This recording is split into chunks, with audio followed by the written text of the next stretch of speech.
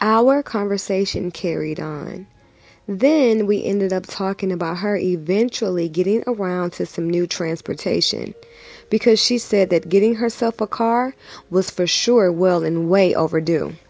So I explained to her that I understood wholeheartedly because I'm tired of getting up every day, getting ready every day to take that crazy crowded bus every day.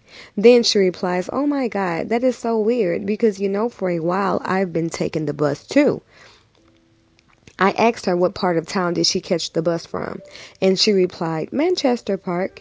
And I responded, "Okay, well, I'm from Bristol Square."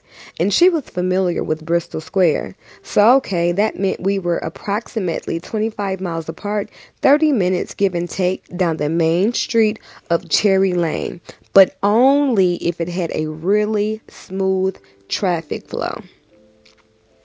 It was getting late and we both were tired, so I told her I'd bring photos of my school days and good friends to lunch, and told her she should bring some too, because I had become really good friends with this guy named Tyler from my old job at a clinic that had moved to Bristol Square that was actually from Manchester Park that I know.